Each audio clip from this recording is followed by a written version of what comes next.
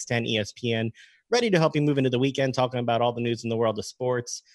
Jeff, I've got hockey up. You want me to pay attention to you. I get it. How you doing, man? Well, the Flyers have done something nice for you, which is they're down to nothing after the first intermission. So there's really no reason for you to watch it right now. I don't So find that to be very nice. now you can focus. All right. So Focus and on you. maybe if you turn it off, they'll do better. Oh, so you're saying that I'm the jinx? Well, somebody's got to be the jinx. Are you one of those people who thinks that they have control over things? No, not at all. But I'll take one for the team and I'll turn it off. Vito, you'll just have to message me an update if there's any scoring updates so we know what's going on and we're current. All right. So then we need to know if they win now that you turn it off. Then I'll never watch again. You are not watching the Flyers the rest of this playoff. That's not going to happen. Anyway, let's get to our guest lineup. You're responsible. No, I'm not responsible at all. You're responsible. Let's get to our guest lineup. 4:05, we've got the public address announcer for the Philadelphia Union, Kevin Casey, hopping on to talk a little soccer. 4:35, ESPN and NHL reporter Emily Kaplan calling in to talk some NHL playoffs. Jeff, what are you watching on TV these days? What's taking up your attention? Well, I was watching hockey, but now I need to make sure that you don't. So, so apparently I'm not watching hockey. And I'm watching the Phillies, but probably only the first 5 innings these days. Because the second the starter goes out, or when the starter gets to the 5th inning, I know it's going to go awry. So there's really no – it's amazing. I couldn't wait for baseball to come back, and now I can't wait for it to go away. Are you really trying to make my head explode to start the show? The Phillies are 5-9 on the season. Only the Pirates are worse in the NL. They've lost 5 of their last 6. Jeff, in a 3-game sweep to the Orioles, 23 of the 26 Orioles runs came in the 5th inning or later. The Phillies bullpen right now is 10.13, and that is down because Walker came in and pitched 2/3 innings scoreless in relief at the end of the game last night. What are we seeing right now from this team? We're seeing no pitching. If you take Aaron Nola, starting pitching for a couple innings. For a couple innings, that's not what you need your starters to do, especially in a season like this. I mean, you have a season where you have back-to-back games. So you need your starters to be able to go 6, 7, 8 innings. The only person who's going any length right now is Nola. I mean, Zach Wheeler hasn't gone particularly long. Arrieta was cruising along and then just exploded last night. Yeah. Vince Velasquez. He was moving along, doing fine. Wait. Tonight you got your wish, though. Yes, Spencer Howard Howard is starting instead of Velasquez. So if I would have told you at the start of the season that a few weeks in, after 15 games, that Alec Boehm would be starting at third tonight and Spencer Howard would be starting on the mound, you would say what? I would not be surprised in the least. But would you think it's because the team's doing well or they're just an utter disaster? I don't think it's either. I think that this was the plan all along. So I don't think that anything factored in as to how bad they've been playing. I would have been more surprised if he was playing first base, because then you would have had people up in arms and going, see, this is it. Rhys Hoskins has to go. Everybody is on Rhys Hoskins right now. Actually, the bigger hitting problem right now is Scott Kingery. I wanted to ask you about that. He had COVID. And do you think that is impacting his health or how he was able to prepare at all? Or is it, what is going on right there right now? I have no idea. Not playing again tonight. He hasn't said it. So he's going to play at second again tonight. He's not going to play for the second night in a row. Hoskins will be back in the lineup. You see the play Segura made at second base yesterday, diving across the middle and then flipping it to Gregorius. That was an amazing play. What do you think the strongest infield alignment is for this team? Do you think it's Segura at third, or is it Segura at second with Boehm at third? And mind you, we have to preface that by saying nobody really knows what Alec Boehm is defensively right now. That's been the question about him all along. There's been no question about whether he'll be able to hit in the majors.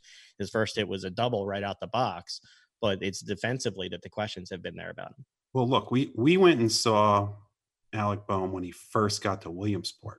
Didn't you interview him like right after his first game or something like that? We did. We interviewed him before that game.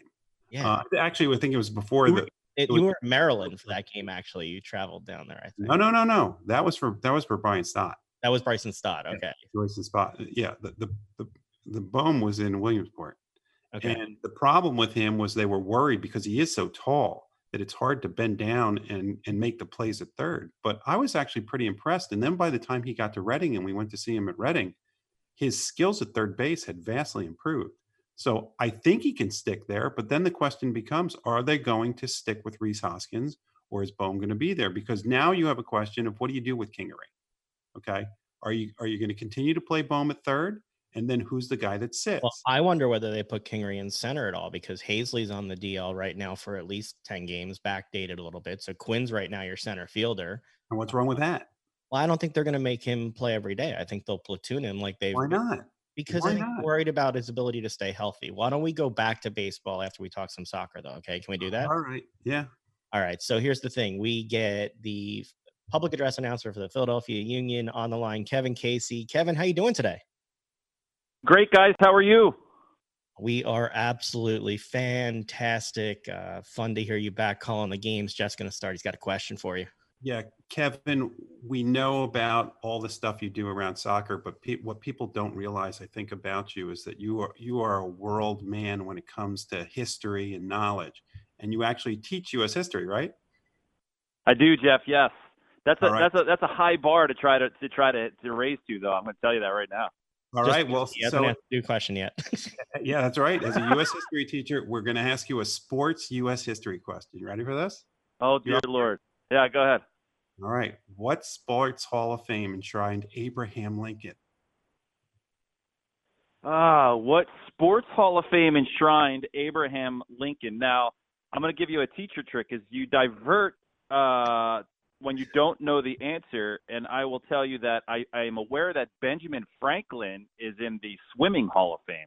Kevin, for creating wooden flippers. Jeff is an attorney, and he doesn't like to let people divert from. No. I just learned something. Let him go. I want to hear who else is in the Sports Hall of Fame that we don't know. See, this is what happens when I have no idea of the answer of what the Hall of Fame Abraham Lincoln is in. I'm going to go and tell you what I do know. And yeah, so Benjamin Franklin created these wooden flippers that sort of allowed you to make your way through the water and put them on your hands. And for that, he is enshrined in the Swimming Hall of Fame.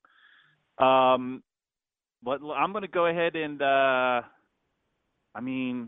it's 1860s, right? So it can't be the Baseball Hall of Fame. Nope. I don't know, guys. Tell me. You want to phone a friend? He was in the National Wrestling Hall of Fame. He lost one match out of like 300.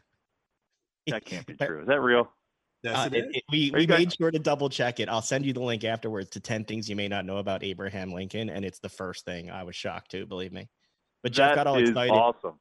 Jeff got all excited when he saw you were a history teacher, and he's like, "Oh, we got to do this." Yeah. So, listen, man, I wouldn't mess with Abraham Lincoln. He was kind of underweight though, a little bit though. So you should see some of the quotes of him calling people out that they have in this story. You'll enjoy it. Let's get to your story a little bit. You're a man of the Philadelphia region. You've announced games for everybody from the Wings to the Kicks to the Camden River Sharks, college games, U.S. Soccer, now the Philadelphia Union. Tell me what it's like to announce for the Philadelphia fan base and what you've learned in that time. It's been such a blessing, the journey that I've been on. It all started at Eastern University in Radnor, Pennsylvania. I was a sophomore around, 95, 96, and was sitting in the stands. I was playing college soccer up there, and at a men's basketball game, our athletic director was calling games, and I just asked him if I could give it a shot, and he said, sure, go ahead. And I had a buddy who was a DJ, and mid-90s, that was the height of the ESPN Jock Jams, right? So we brought down some Jock Jam CDs, and I played some music and announced the starting five, and from there it just kind of blossomed. And the one thing that I'll always tell young people who are getting involved in the industry, and even students and things like that, it's imagine if I didn't have the courage to ask the athletic director if I could do that, all the cool things that I would have missed out on. So it's, you got to really blaze your own path and make your own way, and it starts by just asking, right? So, I've been blessed. I've been working with a lot of teams in the Philadelphia market, and I've been lucky enough here to sort of make my niche as the soccer guy in the area, which I love because I'm a soccer guy right now. I'm watching Bayern shred Barcelona right now in the quarters of the Champions League. So, I've been blessed, guys. It's been fun. So one of the hard things about being a soccer announcer is pronunciation of the names. How much time do you spend working on pronunciations? It's interesting, man. I would say that working in minor league baseball prepares you for anything because nothing is offered to you as helpful information. You sort of have to get everything on your own and make it up as you go along. And then it seems like as you work your way up the ladder, everything gets a little bit easier because more things are prepped for you. So actually, MLS matches are fairly easy because within the media notes on the roster next to the names are phonetic spellings of the names. And if you have any questions on those, there's usually a PR guy there from the team that you can ask him. Now, I have worked national team games where that doesn't happen. So national team games get very tricky. We once had a match at I guess it was probably PPL Park then, and it was the Greek national team playing Nigeria, I believe. And I had a list of Greek names with long last names and no help on how to pronounce them. And we had the Union's color guy at that time, Peter Pappas. His grandfather or his father was from Greeks, and we were in a room with him on the telephone asking how to say these names. So sometimes it's easier. I've had the Chinese national team, the women's national team, without any help on how to pronounce names. So that was a bit of a challenge in its own right. But I'm going to tell you a trick. Let me tell you a trick on how you say the names if you don't know how to say them. Yes. Just say it with confidence because there's only 30% of the people that are really ever listening to you anyway. And if you say it confidently, nobody really knows you messed up. Yeah, nobody really knows anyway, other than the player and the people on their team. I did have a question. It's the old Bob Uecker euphemism. Nobody's listening anyway. Yeah, no, but you're there. You don't make yourself the game, but you're there to kind of complement and accentuate the game. But when you weren't able to call games, you found some fun with your Life Without Soccer series where you were calling everything from going to check the mail to you name it, with your kids dressing up in your game day attire. Tell us about that a little bit. You went to a Wendy's drive-through and ordered with your PA voice. They were ridiculous, weren't they? But we had so much fun doing them. It started out as a lark. My 15-year-old daughter, it was the date back in March when the Union were to have had their home opener and it got canceled. And she said, "Dad, wouldn't it be funny if we made a video, since you don't have anything to announce, of you just sort of walking around the house and announcing various things and dressed up in the suit and bow tie like I would wear to a Union match?" And so, before I knew it, she had talked me into not only announcing the empty mailbox, but going to a Starbucks and in a crowded Starbucks announcing the order of a drink from her friend. And, we sort of put that one out there and it was well received. And then, we started to see the comments coming back in that, throughout the pandemic, it was like people were saying, "Thanks for giving us something to have something to smile about." And then it sort of became within our family kind of our pandemic mission to just make these crazy videos and give some people just something to smile about and take their mind off some of the things. And it got to the point where I was my favorite one was the one where we did the episode with Lou Nolan and Matt Cord and Tommy Smith helping out with it too. And we had Fang here at the house mowing the lawn for one episode, so it was a lot of fun to do. Wait, how much do you pay Fang to mow the lawn? I mean, I think it cost a pizza. How does he eat it? It was ordering one right a pizza now. or two, and he was happy. Yeah. So we do have the return of soccer finally. The Union exceeded almost everyone's expectations in the MLS's back tourney, making it to the semifinals and losing a close one to the Portland Timber. What were your biggest takeaways of the team from that tournament experience? I'll say one of my biggest takeaways, which I think is a change from what we've seen in the past, is this chemistry that we see within the team and consistency within the lineup. In the past, I just feel like we have always had different changes where you sort of, had different guys trying to fill different holes. And what I love about this team is we know, for the most part, when healthy, who's going to be filling out the 11. And I think because of that, we're seeing a chemistry within the team and a cohesiveness of how they're playing right now. And I think that's been kind of the most fun to see. Within the midfield, I really think it's been great to see Brendan Aronson develop. A couple of those passes that he made from the midfield in the tournament are, probably tickets into Europe at some point here. And so, watching him partner with Jamiro in the midfield has been great. Watching Andre Blake's play was inspiring because, we saw him look a little different in the playoffs at times, and so to see that level of consistency and just high level of play from him is something that going forward we should be excited about. Even though the games weren't in the stadium here, there were some fans on the field, and I made sure to tune in on Twitter to hear you do the lineup introductions into the stadium. You did the goal calls. What was that like to give the feeling for the fans of what it would be like without actually having the game there in front of you?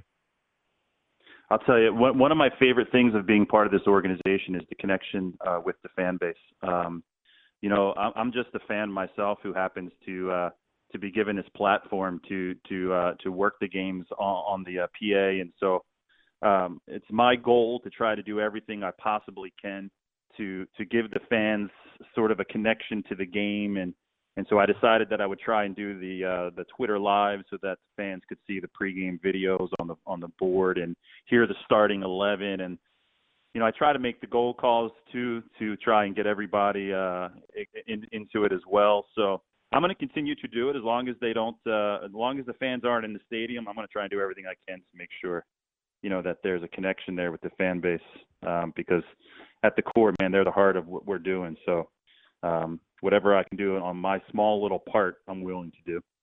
You talked about Brendan Aronson and the way that he played during this tournament and the possibility of him going overseas. That's been kind of the talk of the tournament, at least from the Union perspective.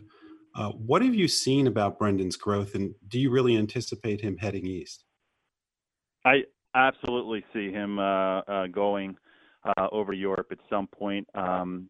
The development that I've seen in him has really been just the way he sort of, I thought maybe early on the physical aspect was one that he was chasing a little bit, trying to play against the bigger, stronger guys. But what I see in him is the speed and agility that he brings to the table, along with his vision of the field. Some of the passes that he's making are just world class, and you can see just with a little taste of what was to come with him as he continues to develop physically. Right? I mean, he's still a really young guy, and I think he'll definitely move over. I don't think he's going to be the only one. I think Mackenzie's got a bright future as well. I know Celtic's looking at him pretty seriously. That's just from what I've been seeing on social media. So I think it's a feather in the cap of the Union's academy program to see these guys going over to Europe and playing. I think it's only going to then further the academy, which is only going to make our club stronger as well. And see, that was the question that I had for you. Is the Union is now going to be almost a victim of its own success. They're going to develop these players, and then you have fans that are going to say, why can't we keep them here as opposed to them going abroad? Is there any way that the U.S. can avoid players going to Europe, or is this what's going to be the model? Is the Union, teams like the Union, are going to develop these players, have them come up and hopefully get enough notoriety that more people will go there and just keep developing? Yeah, I think to a certain extent it might be the model. I think you see other clubs.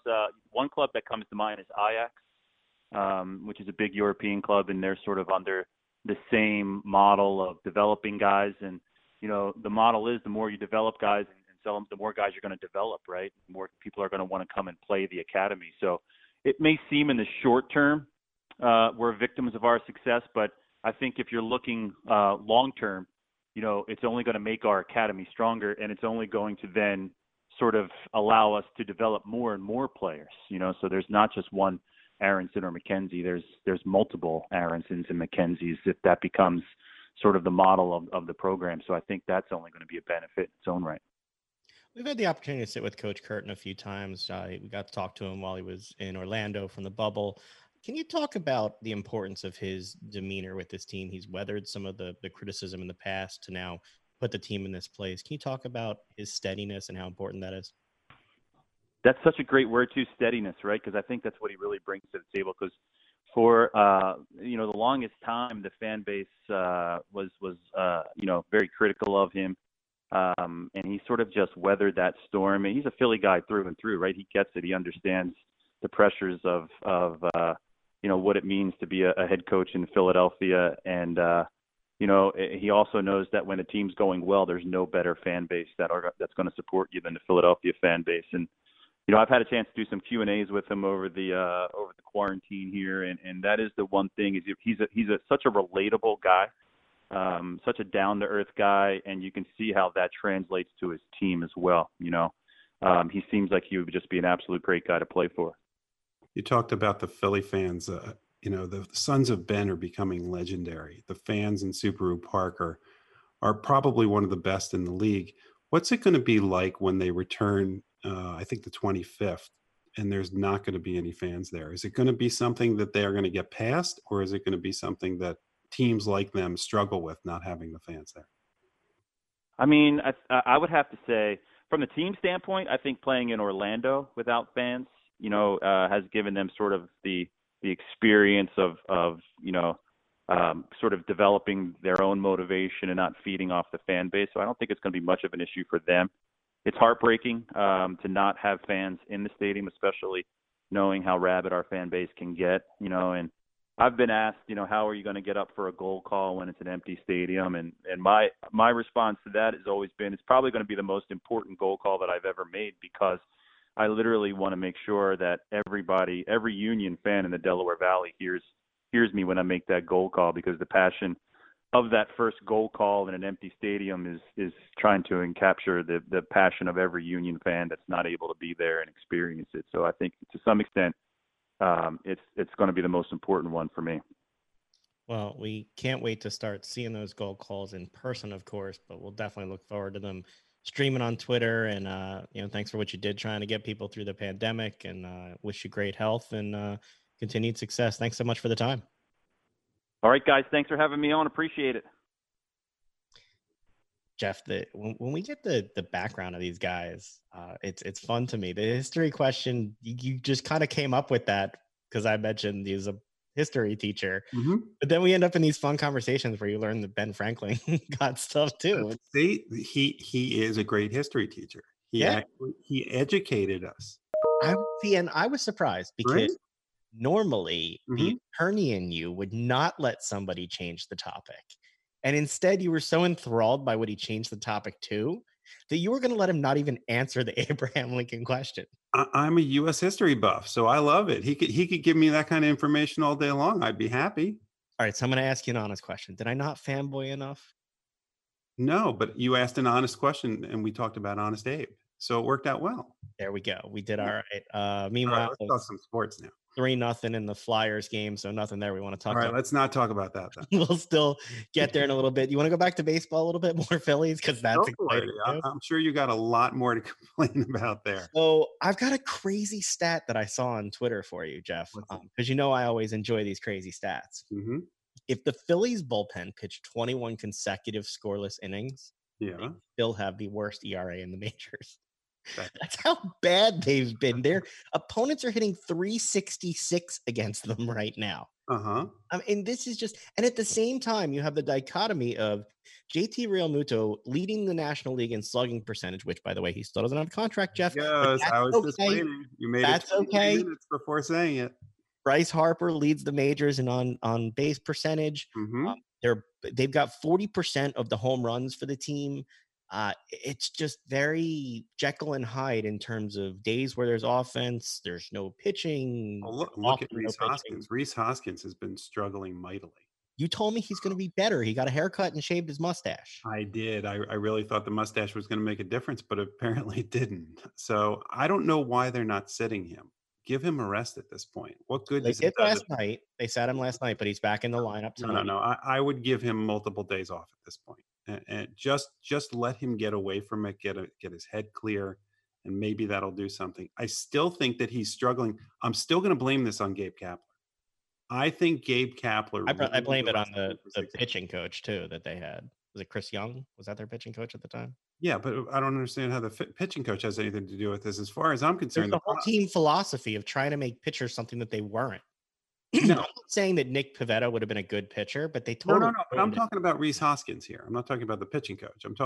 I'm saying that Gabe Kapler ruined not the hitting coach. Rhys Hoskins, because what happened was he tried to turn Rhys Hoskins into a leadoff hitter or a second hitter where he was taking too many pitches. That was not his game. It never was. It wasn't his game in Reading when he was mashing in home runs. It wasn't in Lehigh Valley. It wasn't when he got up here. And remember, he was on record pace when he came up to the major leagues with the number of home runs he was hitting when he first got up here. I don't know why you mess with that formula. And as a result of that, he still looks, and you hear Ben Davis on the call sometimes say the same thing. He looks like he's confused, whether he doesn't know to take a pitch or just be aggressive and swing. And you can't have a power hitter that's sitting there looking for pitches the way that he's looking for pitches. I get it with a leadoff hitter. Rhys Hoskins is not a leadoff hitter. He's not a second hitter. He should be 3, 4, or 5 in this lineup. Well, not the way he's hitting right now. Well, yeah, but that's because the mentality that they put him in changed everything. He's got to get back to that. And if he can't get back to that, then I don't know what purpose he's going to serve. Phillies get back to it tonight against the Mets. Like we said, Alec Bohm at third, Spencer How do Howard the Cardinals play on the mound. I'm going to get to them in 1 second. Sure. And Connor Brockton in the bullpen. Not a great start last night, but again, first pitch, whatever. It's his first time out there. I'm not going to overreact to that and lump it with what's going on with the bullpen. I still have hope with him. But that is 3 of their top people coming up for those positions. Yep, and now they have one of our other favorites, Jojo Romero's coming in. So he came back up today. Austin Davis sent down to Lehigh Valley. I think they're just trying to improve the ERA of the bullpen by sending down the guys with high ERAs. That doesn't change anything. The ERA still stays the same unless the new guys do better. So we need to get guys in here. You got to give younger players a chance if the older players haven't gotten it done. And this bullpen, you were right last week. Matt Klentak has done a horrible job putting together this bullpen. You asked about the Cardinals. The hope is that they return to play Saturday. The hope. How many games have they played now? All right. So here's under Major League Baseball's proposed schedule. The Cardinals will play 21 games in August, including 4 doubleheaders. Then they'll play 32 games in September, including 7 doubleheaders. They'd reach 58 games played under that schedule, with the Monday after the season open to potentially play a game or 2 if it's needed for a playoff spot. That's all assuming there's no rainouts. That there's no rainouts. There's no way this is going to work for them. I don't know how they're going to get this done without every arm on that team is going to fall off. Yeah, I don't know what they're gonna do. How they expand rosters. Did you see the suspensions in the A's and Astros bench clearing brawl? It was classic. I've never seen a guy charge a dugout before. Why is a hitting coach talking trash from the dugout? He's a hitting coach. I don't know why a coach would do that and put himself in that position. Alex Cintron gets a 20. But it's the Astros, right? It is the Astros. Well, there's always a story going on with the Astros, right? It is amazing how the Astros hitting has gone down significantly this year with no garbage cans in the dugout. Yeah, and there's going to be a lot of questions legitimate questions asked by people about that. There definitely are. You seeing what's going on with the Cleveland pitcher still? I don't think Zach Plesac quite gets it. I don't know. There are people in every walk of life that just don't get it. Like, can we just go to going after the Seahawks media for a minute? Can we go to the Seahawks for a minute? Well, that's the contrast to what's going on in Major League Baseball, where they let these people violate rules and they give them a little slap on the wrist and say, it's okay, you've been bad, come back in, even though you've exposed everybody to this and we've lost games and now we don't know how we're going to play a season. The Seahawks have a rookie who sneaks out or tries to sneak somebody into the hotel in Seahawks gear, and they cut him. Why does wearing Seahawks gear, why did he think that was going to work? Apparently there's now females playing on the team in Seahawks gear. I don't know where he was going with this idea. Can you imagine jeopardizing your whole playing career because of that? Yeah, but that's what happens. That's youth. They just don't seem to understand that. Let's face it, if that was Russell Wilson, he wouldn't be cut from the team right now. Of course not. Right? They sent a message. They could send a message. He's a rookie. I mean, that's what they're able to do. And so, well, all I got to say is I hope it was worth it because he's unemployed now. And I don't know if he's going to land another job every time he gets asked about a job, every time he gets interviewed now, they're going to ask him whether he's going to do something stupid. Well, he should be asked about it. Did you happen to catch any of Hard Knocks? They started with the LA teams. No, it is amazing to me how little people know about Hard Knocks this year. That for some reason, I don't know if it's the teams because it's the two LA teams, or if for some reason because of everything else that's going on, they're just not advertising. But I haven't seen anything for it other than what I've heard in the news after the first episode. I saw Anthony Lynn announce that he had COVID in the Hmm. first Zoom. That's how they opened it. I mean, it's like a smack in the face of the real situation that these guys are going through. Doug Peterson is back at work. A bunch of the Eagles, Lane Johnson, Right. Jordan Mailata, all coming off of the COVID list. So we'll see what football is able to do as they start to ram up. You see the Washington owners trying to get Dan Snyder out, Jeff? Good. Good. Growing fight inside the team. They want Snyder to sell. He ain't going anywhere. Let's Hey, by the way, we finally found a way after 2 decades to get Jerry Jones to shut up. All of a sudden, he's got nothing to say. go ahead. Say more about this. I do not understand how a guy who has made himself the face of an organization, a failed organization that has not won a Super Bowl in how long? And he sits there and he's got a comment for everything all the time. And all of a sudden, he's got no comments. He's got no comments about what his players are going through. He's got no comments about what's going on with society. He's got no comments other than he's saying somehow there's going to be fans in Cowboys in Jerry World.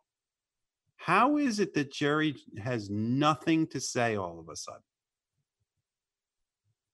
Uh, I'm just going with what Jerry You says. got nothing to say. I'm playing the role of Jerry here for you.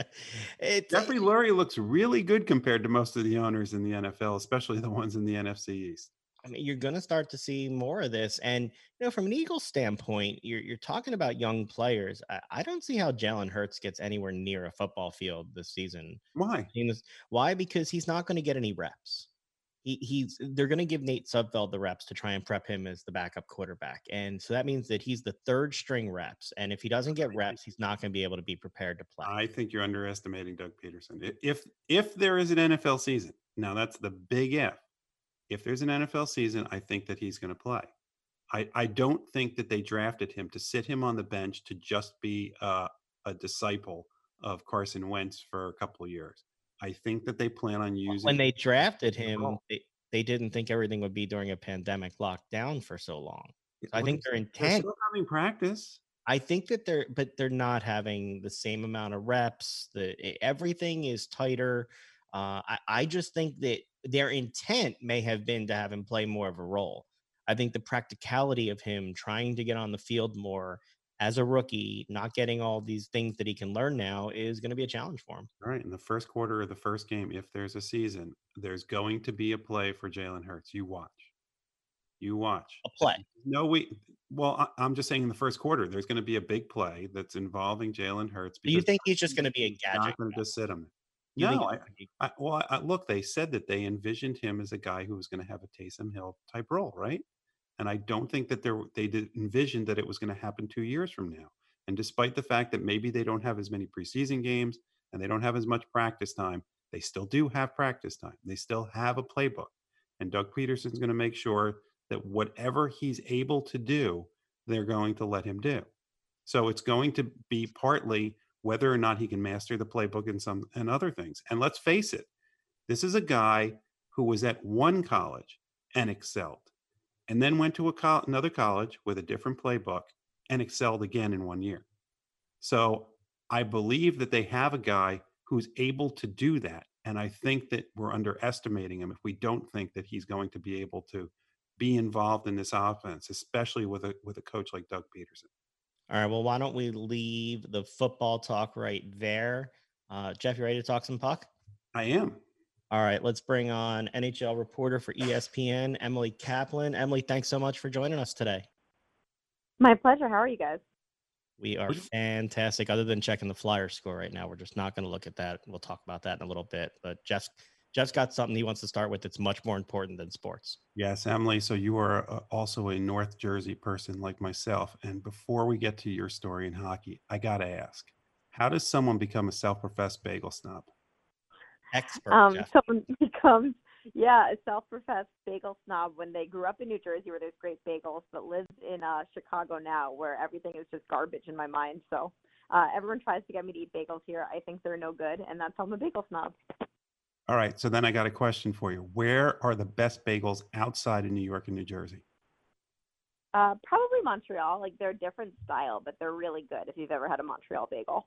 We had this discussion before we went on air. I went to Montreal and I said to Jason, I'm telling you, in Montreal, they have good bagels. He's like, you must be kidding. See, I told you, Montreal is the place for bagels. You just made Jeff's day because he was ranting about that a little bit before the show. You're a local person from Montclair, as we said. You went to Penn State.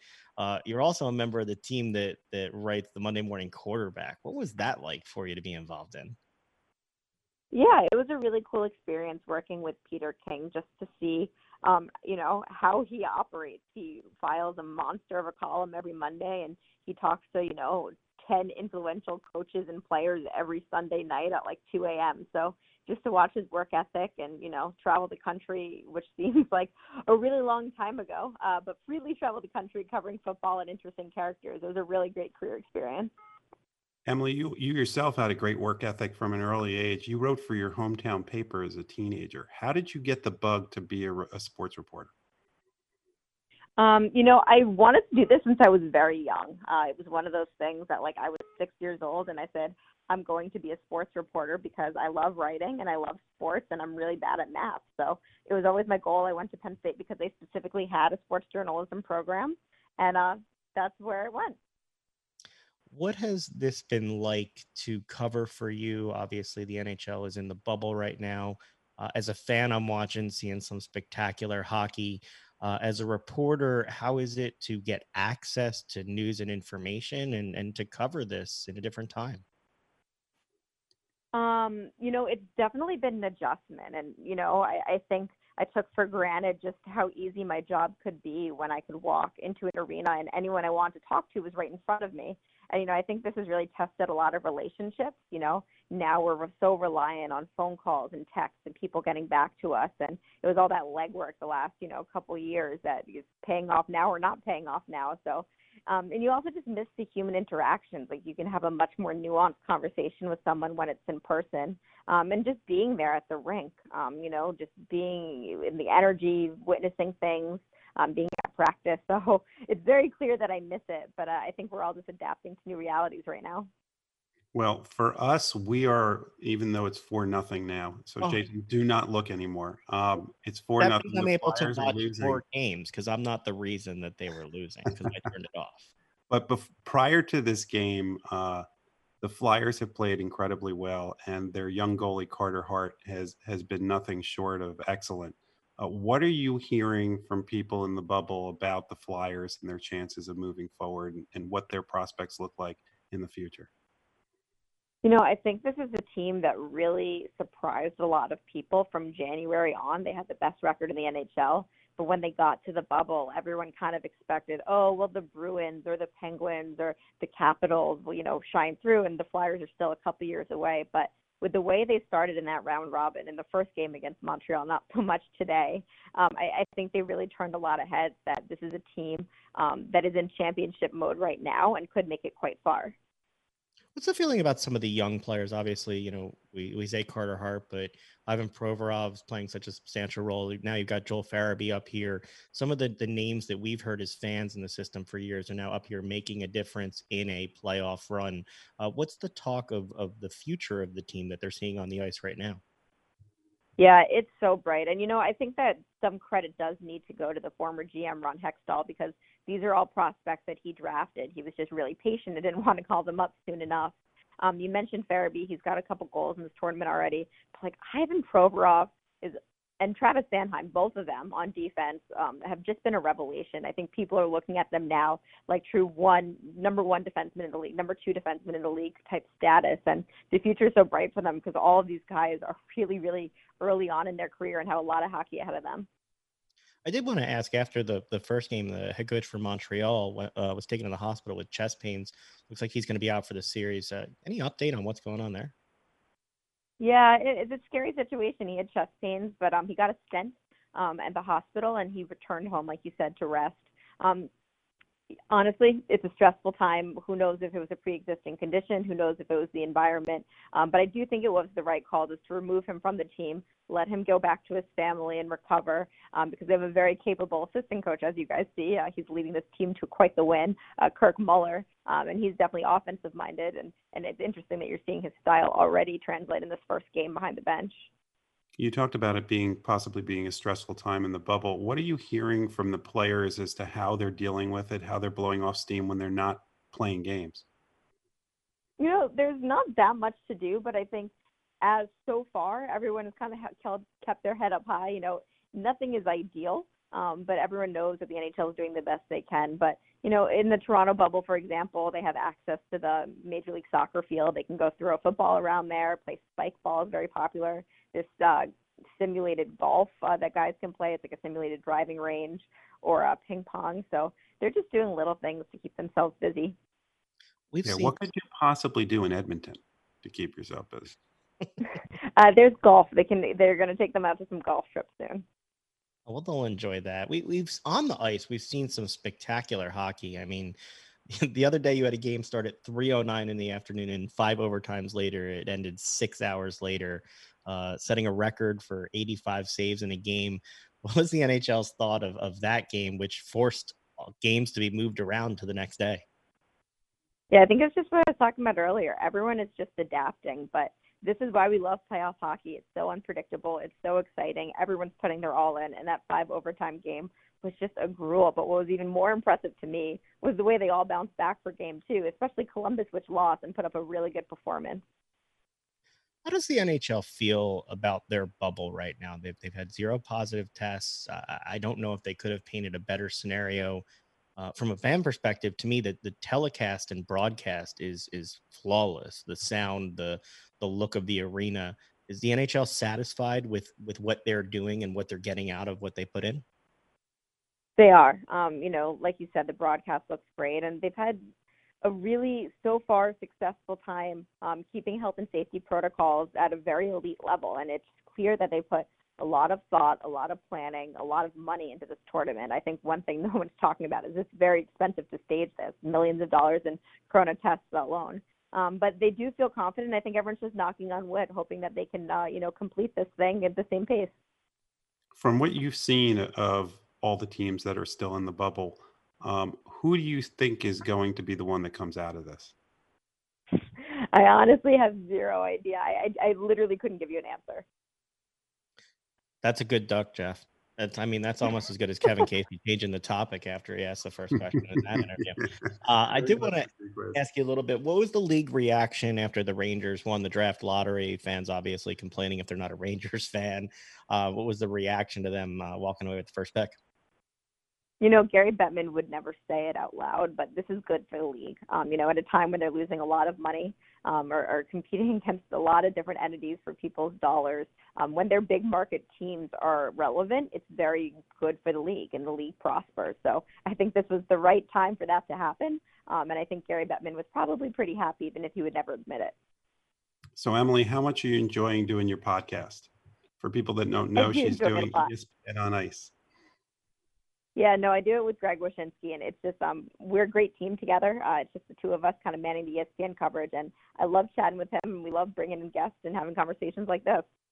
All right, on ESPN's website, if people haven't seen, Emily is wearing a Quebec Nordiques jersey. Is there a story behind has one of those?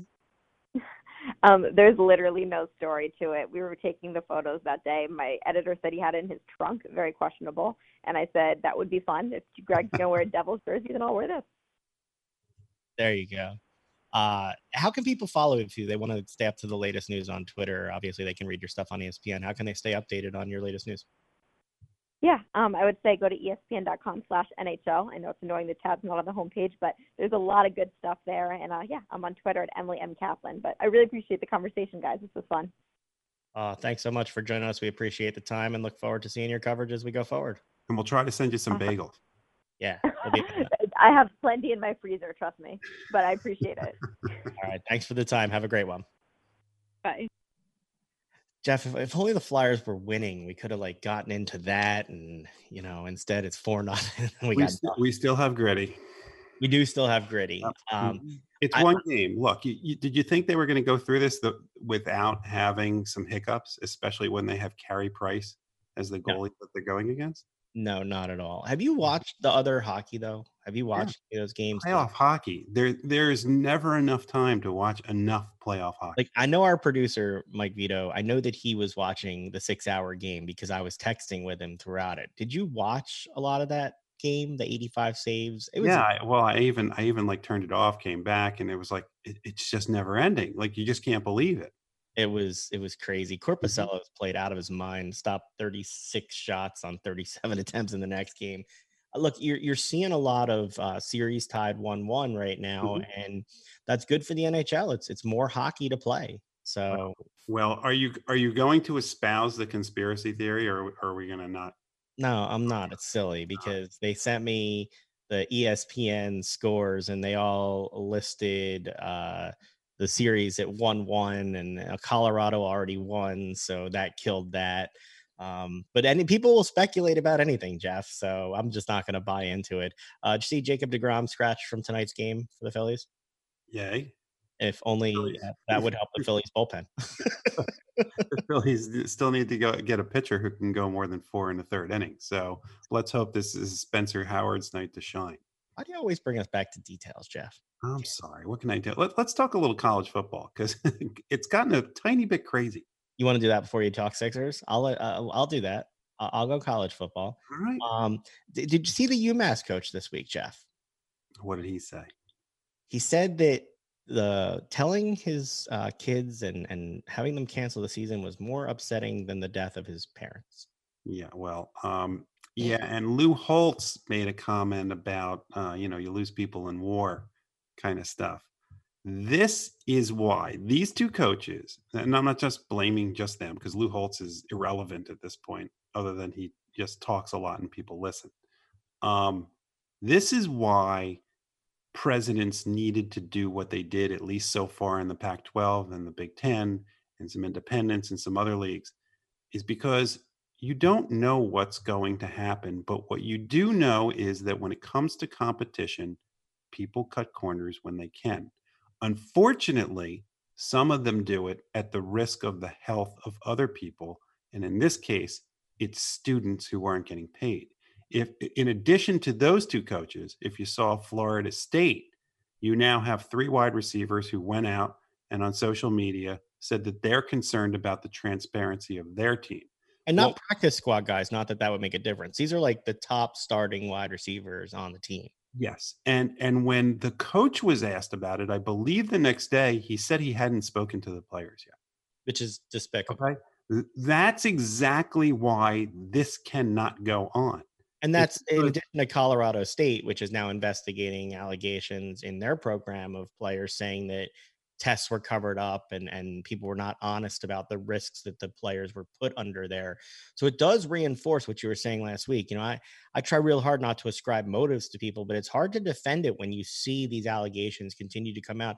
And then you see these coaches making these comments and these arguments. Nebraska talked about leaving the Big Ten.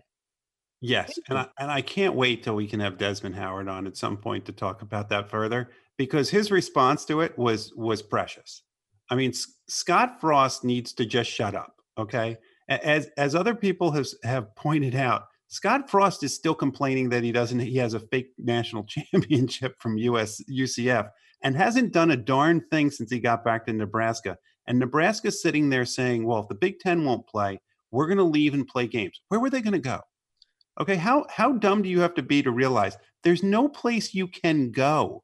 No other league's going to take you. And if you think the Big Ten, which I believe pays each team about $52 million for their football program, are you saying that the Big Ten's going to say, yeah, go ahead, play somewhere else, and if we play in the spring, you won't play there and we're going to give you your $52 million?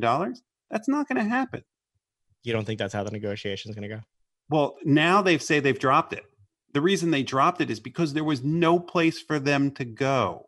And you know what? Sometimes it's a good idea to think and look before you speak. And Scott Frost did not do that. Look before you leap. The NCAA announced last week that all fall championships would be canceled if more than 50% of playoff eligible teams didn't play. They made it official on Thursday. We can't at this point have fall championships.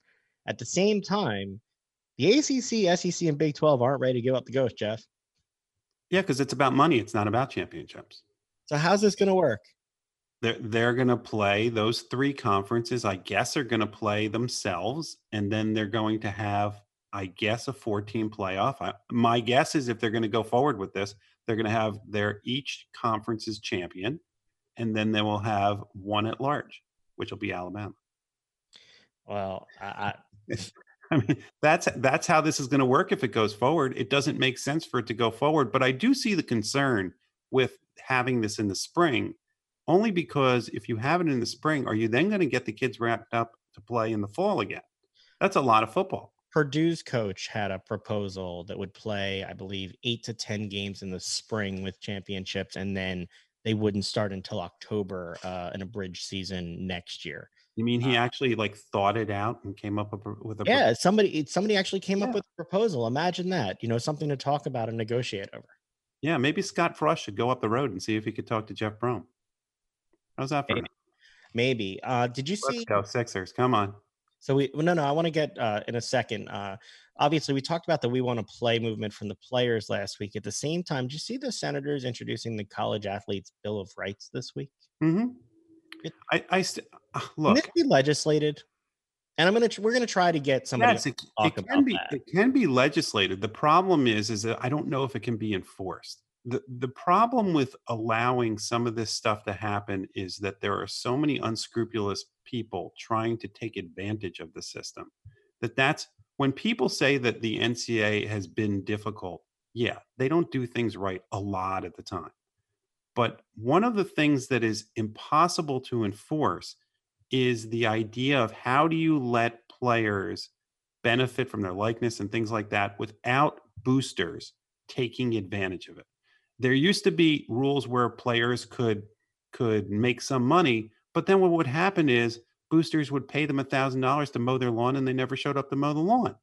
And so you have these situations where the enforcement divisions of each conference or at each school are going to be massive. How are you going to enforce who's going to get paid for their likeness and from who? Is it going to run through some NCAA body to do this? Is it going to be up to the schools to do it? Those are the things that if they're going to have this kind of legislation, it's going to go through, then they have to make sure that there's money there to deal with these things. You think it's more done as a threat to make the leagues regulate themselves and do these things, or do they seriously think they can get results from this? No, I think they seriously think they can get results from it. I don't think that this group of senators is doing this in order to make them behave better. I think that they feel that at this point they can't trust them to behave better. Well, we'll look to see if we can get more of that in the future. Jeff, a couple minutes left. The Sixers. The Sixers play tonight, 9 p.m. against the Rockets. Joel Embiid and Glenn Robinson III are questionable. Joel should just sit in bubble wrap right now. They should all. There's no reason to play this game. This game serves no purpose at this point. This is the game I'm okay with Neto being on the court, Jeff. Exactly. We finally found a purpose for him. Put him out there and let him play. And maybe this game they'll let Kyle O'Quinn get his useless triple-double. Right? What are we seeing from this team now? I mean, an early exit. Okay, we'll get there in a second. Yeah. Sixers have lost to the Suns. They have not played very well. They lost. They're going to play Boston in the first round. Simmons is obviously out. Embiid, who knows about what his health is. This team, again, seems to not have a point guard, distributor, shooter to be able to function in what this league is right now. I guess they are what we thought they were, but what are your thoughts right now heading into a playoff series against Boston? Boston seems to think the Sixers will be lucky if they win a game. I don't see how this Sixers team beats Boston. I don't see how Brett Brown survives this unless they're going to say, well, look, Ben Simmons got hurt. Joel wasn't healthy. There's maybe Haven't we heard that for years? Yes, we have heard gypsies. Now they're all injured. At what point do you actually have to coach the team that you're given? This is the time. I mean, this Celtics team is not great. It's a good team, but this is not a team that I think that is going to be contending for the NBA title this year. And Kemba Walker's health is something to watch going into this series. Yeah, quite frankly, all the good teams are in the West. Some of them have actually already left. So I wanted to talk to you about that. Phoenix wins 8 games in a row in the bubble and still doesn't make the playoffs, Jeff. Yeah, that just goes to show you what was the point in having this. Did you what was the point in bringing all of those teams there if you could win every game in the bubble and I not make truly the playoffs? felt bad for Suns fans because they needed the Nets to beat the Trailblazers last night. And it was a high scoring back and forth game, but the Nets were in it and they were up at the end. And Damian Lillard is just relentless. That is the clear MVP of this bubble experience. He has, for people who don't get to watch Trailblazers basketball because they're on the West Coast, one of the benefits of this bubble is we've all gotten to see this guy, and he is a superstar.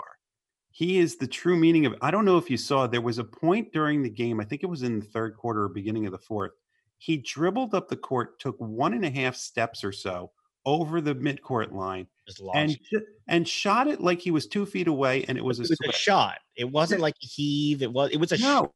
It was the same motion as a shot, as if he was 2 feet, 5 feet away. It was incredible.